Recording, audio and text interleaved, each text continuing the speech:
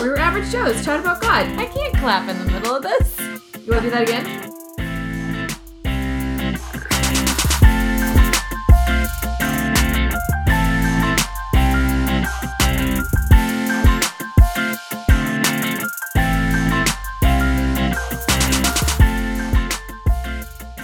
Welcome to today's table. Where your average Joes talk about God. We want to be a place that helps equip, encourage, and engage you with God and in His Word. And we literally just talked about how we should phrase that. Engage you in God or with God, just to make sure we make you feel safe. Obviously, we chose engage you What did we choose? with God. With God. If you think that's incorrect, please feel free to. Y'all like 20-minute conversation about that. Yeah. But here's the thing. We say let us know, but we know we're the podcast that no one's listening to. So, But it's fine, because we're hosted by people that you definitely don't know. I Including... am Samantha, so not famous Smith. And I'm Lindsay. I won't lie to you peoples. And I'm Hope. Yes, I've heard that pun, Jones. Oh, I hope you have. Just like that! And on that note, Jen, not Wilkin, Bennett. Hey. There you go. So that's us. So basically, we are a new podcast, and we wanted to start this because we have been greatly and positively impacted by having conversations about God with people and with each other. And so we have all tried to do it on our own and be diligent and learn, and we've all had really great friends, but there has been something extremely powerful and encouraging and just got stickiness. What's the word? Depth. Richness. Richness. Yeah, that. By doing theology, which is our big tag word, in community. And so this idea of like talking about God with people and not on our own. And With people that you love. yeah, that you are okay to ask questions with and struggle with and not know with. And say, hey, I just read this cool thing! And they can be excited with you! With complete freedom Yeah. and safeness. To be wrong and not be judged. And so that kind of all started in a class that we were taking together, won't stop taking together, a discipleship class. Yeah. And so that kind of created the atmosphere, and we want to share how to do that, how we've learned how to do that with you guys. So hopefully you can do that with your people. And invite you into our doing it actively Absolutely. in this conversation. Yeah. Because I would say, just being honest, going into that, I was totally intimidated. Sitting with a group of women and not quite knowing where everybody landed, and just seeing what a safe and vulnerable place it was. It's been really sweet. Yeah. Yeah, we all kind of came in with deer in the headlights face of like, we don't know anything, and how on earth are we going to learn all of this? And oh my gosh, what if I say something wrong? And we're going to be vulnerable with you. yep. So we're committing to each other Yep. and to you that we're going to say, I have no idea when I have no idea. Yep. Even if we're feeling like after 4 years of being in this class together that we should have an idea, Yeah. but we still don't. Because we're not in seminary, but you do not have to be in seminary to talk None of about us have taken God seminary. or theology. And there's some things we'll just never know. And that's part of it. There's a mystery, but there are things we can know, and so Yeah. we try to pursue that with each other and through studying the Word. And so we're going to share ways that we've learned how to do that together, and just rhythms that we've established. We'll also share a bunch of resources. But yeah, we kind of just want to start out with this podcast today, just explaining why and how we've come to this point, and invite you to do it with us. yeah, totally. So Today we're talking about... Today False we're going to talk a little bit stories. about false stories. Yeah. what are false stories, Samantha? Okay, Lindsay, thanks so much for that question. I'm here to ask. A false story is a story that you live in that you define as your good life, Okay. your kind of truth for how you live out the good life, right? Yes. Okay.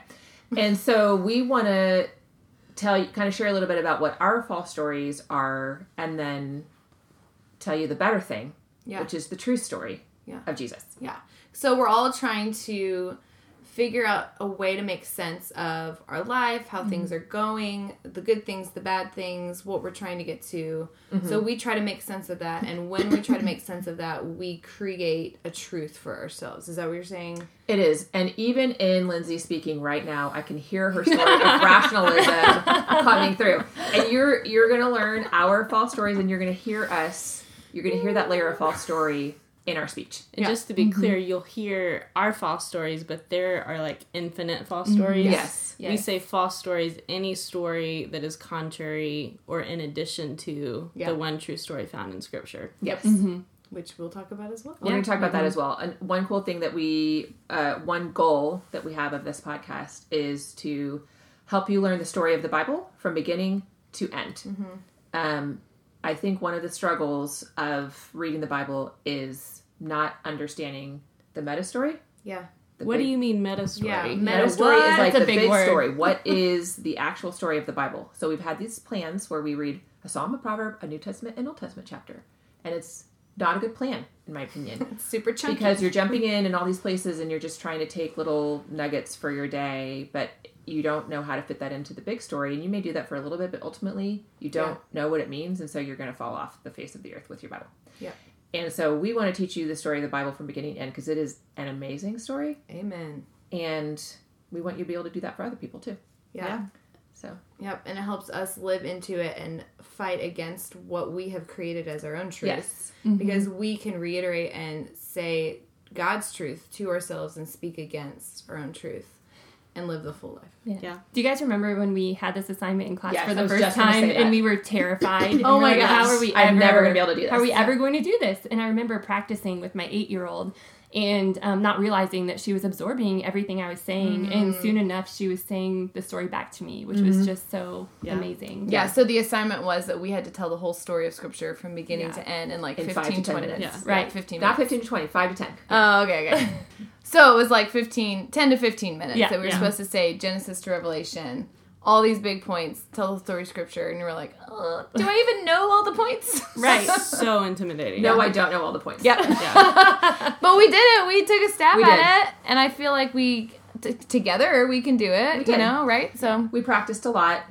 I literally, in our class, we had a teacher do it for us every week. Yep. And I recorded it every week because I was like, there's no way I'm ever going to be able to do this, but I'm just going to listen to this over and over and over again. And then your daughter told it to you, didn't she? She did. She knows how to tell the story of the Bible Because you kept saying it to her. because I practiced it to her. Yeah. It's an incredibly useful tool that I never thought about Yeah. that I needed, but it's been so helpful in sharing with people Yeah.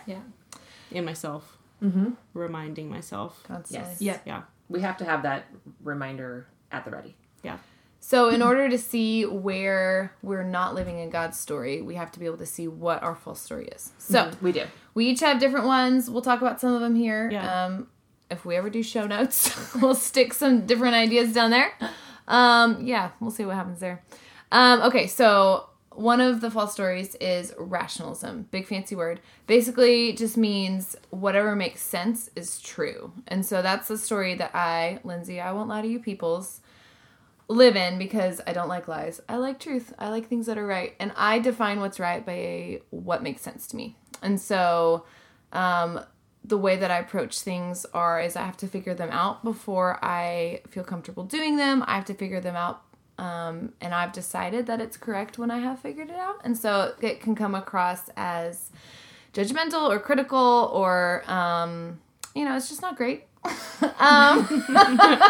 It also really clashes when I'm studying the word and there's things that I don't understand or don't make sense because I think they can't be true if they don't make sense. You mean the Bible can be confusing? What? Yes, quite a lot. But what's really cool is the Lord will help clarify things that he wants you to understand, and he'll give you peace for things that he has not revealed to you. So I just have to learn the rest in that story and not my own understanding all the time. So That's awesome. good. Yeah. Yeah, that's good. Like the Trinity. Yeah, for example, one of the first things we learned about in our class was the Trinity. Right? Everybody knows Trinity, right? Okay. Do we? Because it's 3 persons, one God, one essence. One essence. And they all have distinct roles, but they all have one will. Yeah, one morning, my sweet husband, Chris, was explaining the Trinity to me, and I looked right at him and I was like, that doesn't make any sense.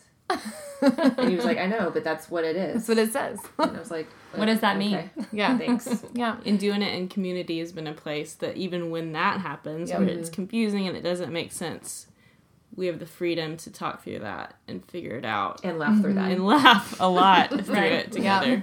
Yep. And trust that our God is bigger than us. Yeah. We're limited and he's not. And so his understanding is not limited. And ours is. And it's a worthy pursuit. It is a worthy pursuit. Amen. One of the other false stories that is out there is the false story of romanticism. And that... How do you feel about that? It is... Wait, I have to pull up... Lindsay put a nice little... I've got you. Definition in here. What you feel is what is true. Yes. What you feel is what you feel. And so basically you wake up in the morning, you feel great, and you feel joyful and happy. So life is good. Life is great. That is a false story because sometimes it doesn't feel good, does it? You can wake up grumpy. Yeah, you can. And guess what? God still loves you. Yep. And the true story remains. Yep. He died for you. He has covered your sins. And... Wait, God died? Well, Jesus died for you. One of the many conversations. Yeah, we'll go through that later. Yeah, just wait. I'm also a Samantha, not so famous, Smith, in the romanticism. I let feelings dictate what truth I believe. The world uses the phrase, this is Hope follow speaking, your heart. It is hope. Yes, I've heard that pun, Jones. Listen to your heart, follow your heart, and that will lead you to happiness. Yes, that is major in this culture. It doesn't always work like that. No. So, yeah, it's really hard when you feel great not to think everything's great. So as a listener, you can think right now, when have I said, oh, just follow your heart, and it's gone real bad? Listen to your heart. Yes! Eurythmics? Wait.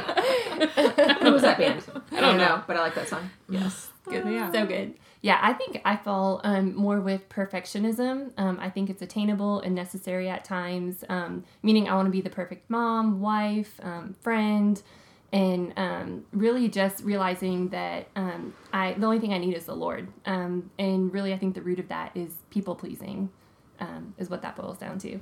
So we want you to be able to think through your false story as a listener.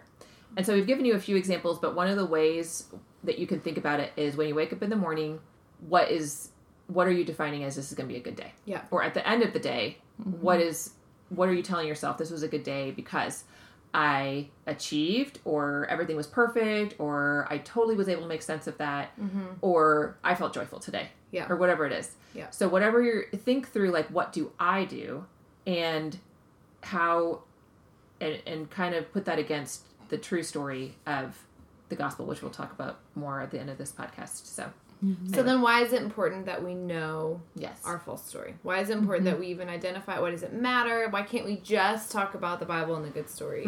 Why do we have to know this? So when we started this class, it was one of our assignments to figure out. Okay, so if somebody tells you to, you just do it. And figure out a false story. Exactly.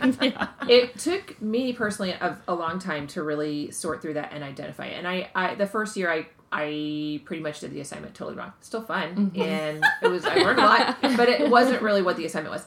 And so, but now that I've had some time to think about it, it is important to understand how you're doing in your life, what you're doing in your life is through the lens of that false story. How you're thinking is through the lens of that false story. And all those false stories pull us away from the true story. Yes. At the end of the day, it's dictating your truth outside of what Scripture says is truth. It's going to pull you into disappointment in yourself. It's going to pull you into shame. It's going to pull you into guilt. It's going to pull you into all these things that are not of the Lord. Yeah, and it's a lens that you're actually learning truth through. Yes. So, like, I will take my lens of it doesn't make sense or has to make sense and try to learn the Bible through that. And it hinders my understanding of the Word because I won't agree with something in the Word because it doesn't make sense. When really... There's a talking donkey. I know, but it doesn't make sense.